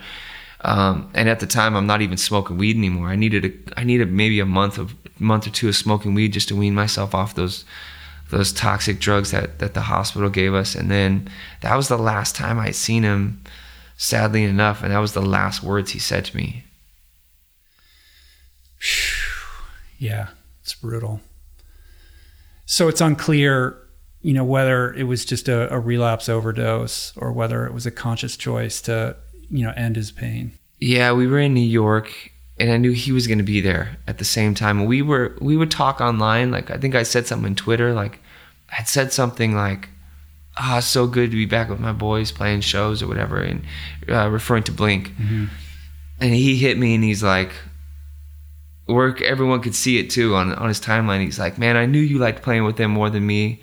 Fuck, man. Like, I something to the effect like, I hope you don't stop jamming with me or whatever. And I was like, are you insane, man? Like, I love what him and I have was so strong. No, it was so.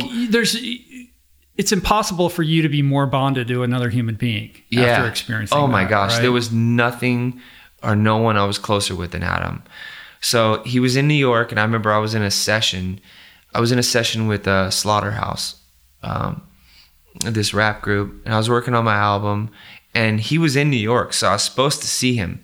And the day before, we were supposed to meet up, and I see one of my managers. He's like, Aim's not going to come out tonight. And I was like, why? He's like, dude, I think he's going back to rehab when we go home. And I was like, why? He's sober, man. He's strong as nails, man. So I hit him up. I don't hear back from him, continue to hit him up that night before I go to sleep. Don't hear back from him. The next morning, I have a show in New York. I'm in the studio with Slaughterhouse, and we're in the middle of recording a song called Devil's Got a Hold of Me, and someone has me, it was a laptop, and it just has the news that Adam,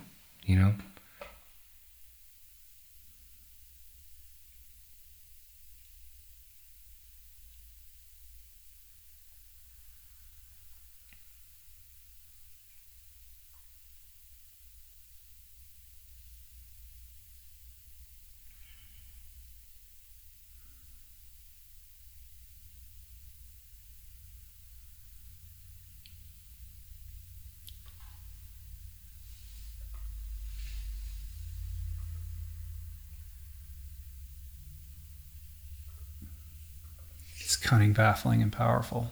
It really is. And all the more heartbreaking when it's somebody not only that you love deeply, but somebody that you respect for their sobriety. And we forget, I'm a long time sober, we forget that as alcoholics, as addicts, that's our natural state, and for some people, the pain just becomes so overwhelming that it becomes the only choice, I didn't know AM, but I have lots of friends that knew him, and the guy was just beloved, universally beloved. It's a tragic loss. Yeah, it's still difficult because we don't, all we know is he was planning on going to rehab the following day, but I know there's a history with people having one last hooray, and it's this idea that I'm gonna go out one last time and then I'm gonna clean up, and not appreciating the fact that it doesn't always work out so well. Yeah. Just because you want to go out doesn't mean that you can come back. And it makes you appreciate and really realize what a gift sobriety is and how fragile it can be. Yeah. Yeah, and then after we found out everything, it was kind of for me it was the question of, well, was it an accident? Or, was it? Well, the fact that he had plans to go to rehab speaks to it being, sort of balancing more towards accident. Yeah. And some kind of premeditated. It was was it an accident, or was it the last words you said to me? Which was, I want to do a bunch of drugs and say, fuck it. So for me, I think I struggled with that. When I was I still struggle with it a little bit. I wish I knew clearly what it was. But after that, it was Final Destination. It was even more survival's guilt. Am I supposed to be here now? Adam's gone, and Adam, the strongest human being, who I can't even count on both hands how many people he got sober, our friends, or was a support group for them, including myself. So for me, it was just damn, did he did he purposely do this, or was this an accident? And I beat myself up over it. Yeah, but clearly he was in pain. He had, he had some unresolved pain, and the pain became unbearable enough where drugs and alcohol, or drugs, became just the logical option. Yeah. And I think you can just leave it at that. What happens beyond that, you can't, he knew that you loved him, and you can't carry the mantle of responsibility for what happened. You've got to be able to find a way to free yourself from that. Yeah. There was probably about, we were on tour. I think we were in the middle of a tour. So I had a month left of tour, and it was just, man, it was the hardest. We had a show that I canceled the show that night. Mm-hmm. But for that next month, I think I probably played every show with my eyes closed. I couldn't even look up. It was just, I knew too he would want me to go out there and play, but at the same time it was just tough. Yeah. Especially it was if it was just, a friend passing is hard enough, but a friend I went through that with passing, the only person I could really, speak to about that, or kind of see eye to eye and really kind of get each other, that was a tough one to lose. So how do you start to, put together the pieces and heal from this so that you can be, integrated and functional? I think it was just gaining my strength back again. That's what I had to do. And like I've said a couple times, my kids were kids, it's easy for me to look at them and say, I have to be strong and get my strength from them, and set an example of not letting this take me down, or, falling victim to drugs. It was really easy for me to be sober after AM passed away. Mm-hmm. So that happened pretty quickly after that? Yeah. You just got shocked clean. Oh yeah. That was it couldn't have been a bigger eye opener. Did you just go cold turkey and do it yourself, or did you go to 12-step, or how did you? No, the last thing I did was, weed was the thing I was just doing very, very little, but still doing it from time to time. Mm-hmm. And it must have been maybe a month after AM passed. I had this weird thing, man. I was recording an album, and I think we were smoking heavily that day, and I had this weird lump on my throat that wouldn't go away, to the point where I was kind of freaked out. I was sticking my finger in my throat. I was like, what's going on? I'm smoking weed. It's grown from the earth. There's nothing bad. I was giving myself every possible excuse. And I end up going to the doctor, and I get diagnosed with Barrett's esophagus. What is that, pre-cancer? Yeah. That was it. If there was any question, that was it. I talked to my doctor, he's not my normal doctor out here, but he's a friend I've known for years that lives in San Diego. I said, Doc, he's saying I have Barrett's esophagus. He's like, Trav, this is your warning shot. Stop right now. Do whatever he tells you. You cannot reverse pre-cancer. Mm-hmm. There's no reversing any damage that's done to your esophagus. And I was just, that was it for me. Right. It was, that was the last But you were thing. able to hear it. You had the willingness, yeah. Right? You know what I mean?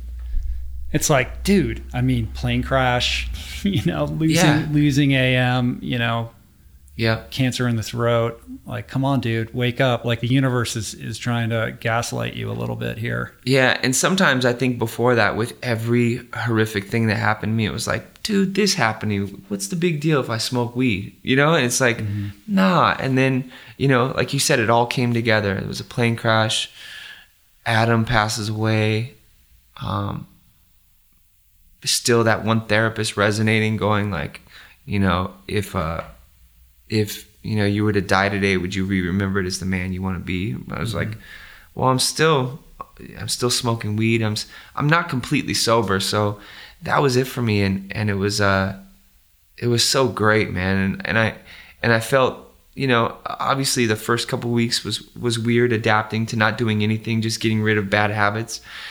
But even the people around me, man, the minute you get sober and you stop doing drugs, you stop doing everything, and you're around people who do, maybe in studio environments, and they go to hand you a joint or hand you a drink or hand you some pills, and you say, I don't do it no more. They're like, how'd you quit? And I noticed so many people were like, how'd you do it? You know, because they knew how bad I was, and they knew how everything was in excess for me. Everything. I mean, psychotic, you know? I mean, I can't imagine the detox from oxys and, you know, coming down from that state that you were in. That must have just been horrific. Well, that was easy to stop after the plane crash, because in the hospital, I woke up during about 10 surgeries because they couldn't even medicate me. Your tolerance was so crazy. Yeah, I'd wake up in the middle of surgery. My God. It was horrible.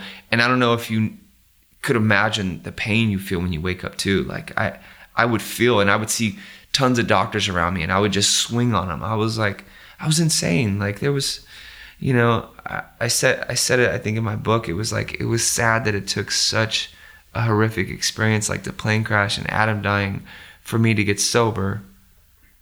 But it did. It takes what it takes. You know what I mean? Like, what's it going to take to get your attention? Yeah. And go, come on, dude. There's a better way to live. There's a better plan for you, but you're going to have to grab onto it. Yeah. You know? So it's like all these signals the universe is throwing at you that you need to course correct. Yeah. And what's your pain threshold, you know? Yep. And now, I mean, I don't, you know, I never went to a 12-step program. So what has it been like? What is it? 5 or 6 years now? Yeah, it's 6 years now. I've had great people that are in the program that have taken me to meetings, and I've gone every once in a while. I usually go to one on the anniversary of our plane crash, or the anniversary of Adam's passing, because those are days I feel like I just need some motivation. Which was recently, right? Wasn't it just like a month or two ago? Which one? Seeing like the anniversary of AM's passing. Yeah, and in September is the plane crash anniversary. So those times I kind of go reach out, or I just have a conversation. You know, like the producer I work with that I do a lot of production with is sober, and he's just great. But honestly, is that Feldy? Yeah. Feldy's great, man. He's sober. He has meetings at his house. It's really cool. That guy's a cornerstone of sobriety. Yeah. He's helped so many dudes. Yeah. And I, like, once again, I have to say, you know, being a full-time father, I get so much joy, man. That's my favorite role in life, is being a dad, you know.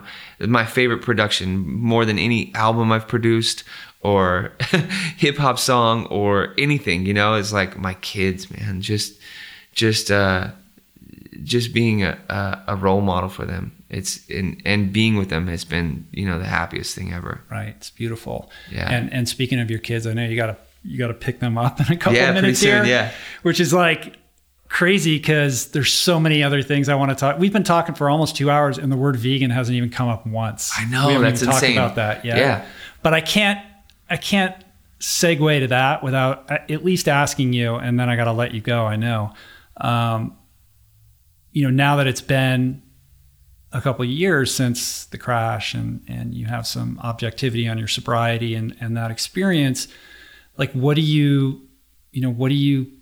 glean from that can be helpful to somebody? Because it is an experience that's so unique. I mean, there are so few people on planet Earth that have undergone such a traumatic experience and survived, right? So does that shift your perspective on how you live your life? Oh, it shifted everything. I was very careless before my accident. I would, you know, I was a great father, but I would still, I mean, to me, taking tons of pills and self-medicating myself to get on planes isn't the most responsible. And you don't fly anymore, right? No, I don't fly. That was one thing I had to do is after my plane crash, I said, I'll never fly again. I'll never put myself in a situation where I feel like I have to medicate myself and take myself away from my family. If the day comes, my kids want to fly, I'll fly with them, and I'll do whatever they want. They're scared. They're really scared to death of flying, obviously because of what happened to me, and they were really close to little Chris and Che, who passed away in the plane. And then they're just as afraid of drugs because they saw what happened to Adam.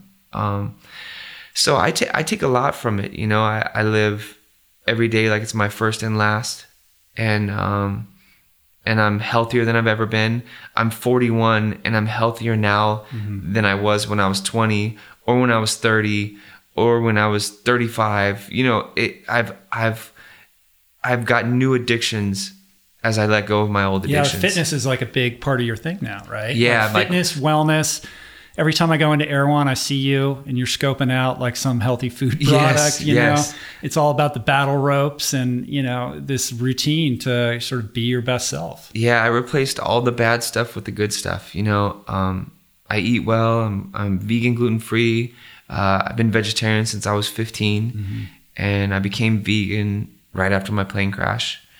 I exercise every day. I just traded all the bad stuff with the good stuff, you know, and I love working out. I've directly made the connection between working out and playing the drums and applying, you know, lots of things from both to each other, and it's helped me so much. Well, they seem to, you know, meld seamlessly. I mean, the way you drum is like athletic performance art, you know, and I can't imagine, you know, trying to do what you do without being in good physical shape. Like, it is an endurance sport. Yeah, absolutely. It's an artistic endurance sport. Absolutely. So I got to let you go, man. It's such a bummer. I wanted to talk to you about creativity. I'm obsessed with unlocking creativity. I want to talk to you more about the vegan stuff and your daily routines and all this stuff, but I do have to let you go. You've been very generous with your time, so maybe I can hoodwink you to come back and we could talk a little bit more about that stuff. That would be awesome. All right, man. So thanks so much, dude. That was really cool. Man. I appreciate your openness and you know, honesty, talking about some difficult stuff. Of course. Yeah, very cool. My pleasure. So if you're digging on Travis, the best way to connect with him is probably your website, travisbarker.com, at Travis Barker on all the internet sites. Yeah. Instagram is just Travis Barker. The book, Can I Say, which I still have to read. I got to pick that up. This interview came together pretty quickly, so I didn't have a chance to read it, but I'm looking forward to digging into it. Cool. So pick that up. And you have any shows coming up soon or any dates? We are heading over to Europe for the summer. Oh, wow. So yeah, we'll be out there in Europe, and I have with Blink. Yeah, with Blink. Cool. Yeah. Back together again with the new album and all that kind of stuff. Yeah, it's been amazing. I don't know, we got nominated for a Grammy, so we'll see. I think they're still announcing who's performing. So yeah, who knows?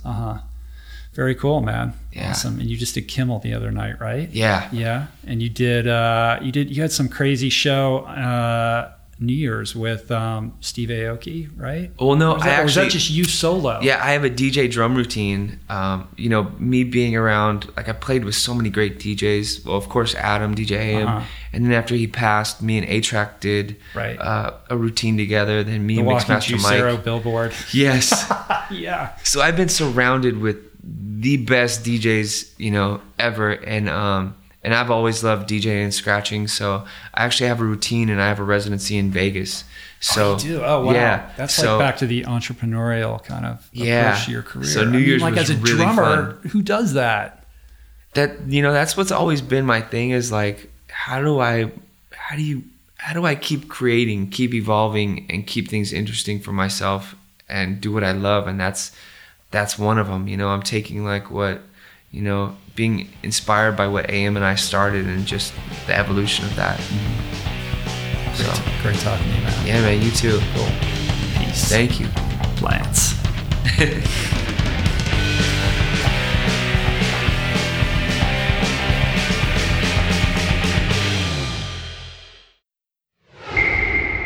All right, we did it. That's this week's show. What'd you guys think? How'd that one land for you? I don't know about you guys, but I think that guy's super dope. I really enjoyed connecting with him, and I look forward to part 2 of our conversation.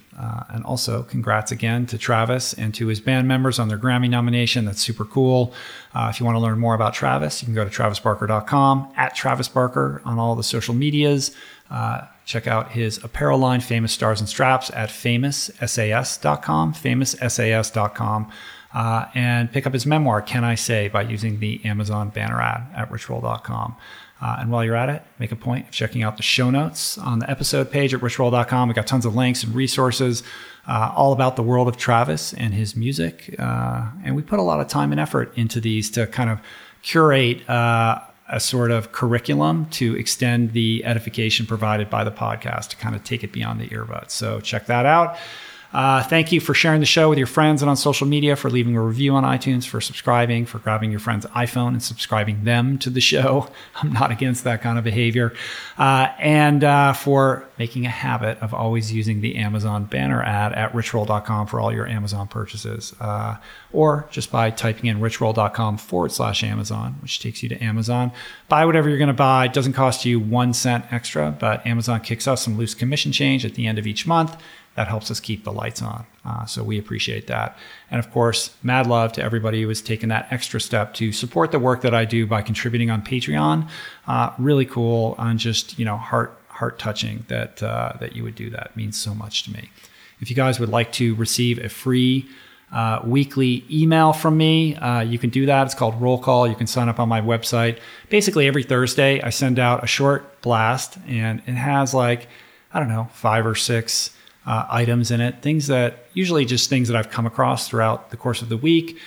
Maybe it's a couple articles I read, long reads, or, a book that I'm enjoying, or a documentary that I just saw, or a new product, or a cause. Every week it's something different. And these are things I usually don't share on social media. And the idea behind this is just to cultivate a little extra connection and, connectivity and community around the kind of themes and ideas that percolate up through the podcast. So never any spam. I don't use affiliate links. I'm not trying to make any money off of you. This is just, useful, fun information. So that's it. You can subscribe on my website. And while you're there, I got all kinds of Plant Power swag and merch stuff. I got t-shirts, tech tees, Plant Power stickers, signed copies of Finding Ultra and the Plant Power Way, all that kind of cool stuff. So you can check that out there. Thank you, everybody who helped put on this show today. Jason Camiolo for audio engineering and production. Sean Patterson for his help on graphics. Chris Swan for additional production assistance and a lot of work that he puts into compiling the show notes. And theme music by Anna Lemma. Thanks for the love, you guys. Let's try to follow our hearts this week, and I'll be back with you guys in a couple days. See you soon. Peace. Plants.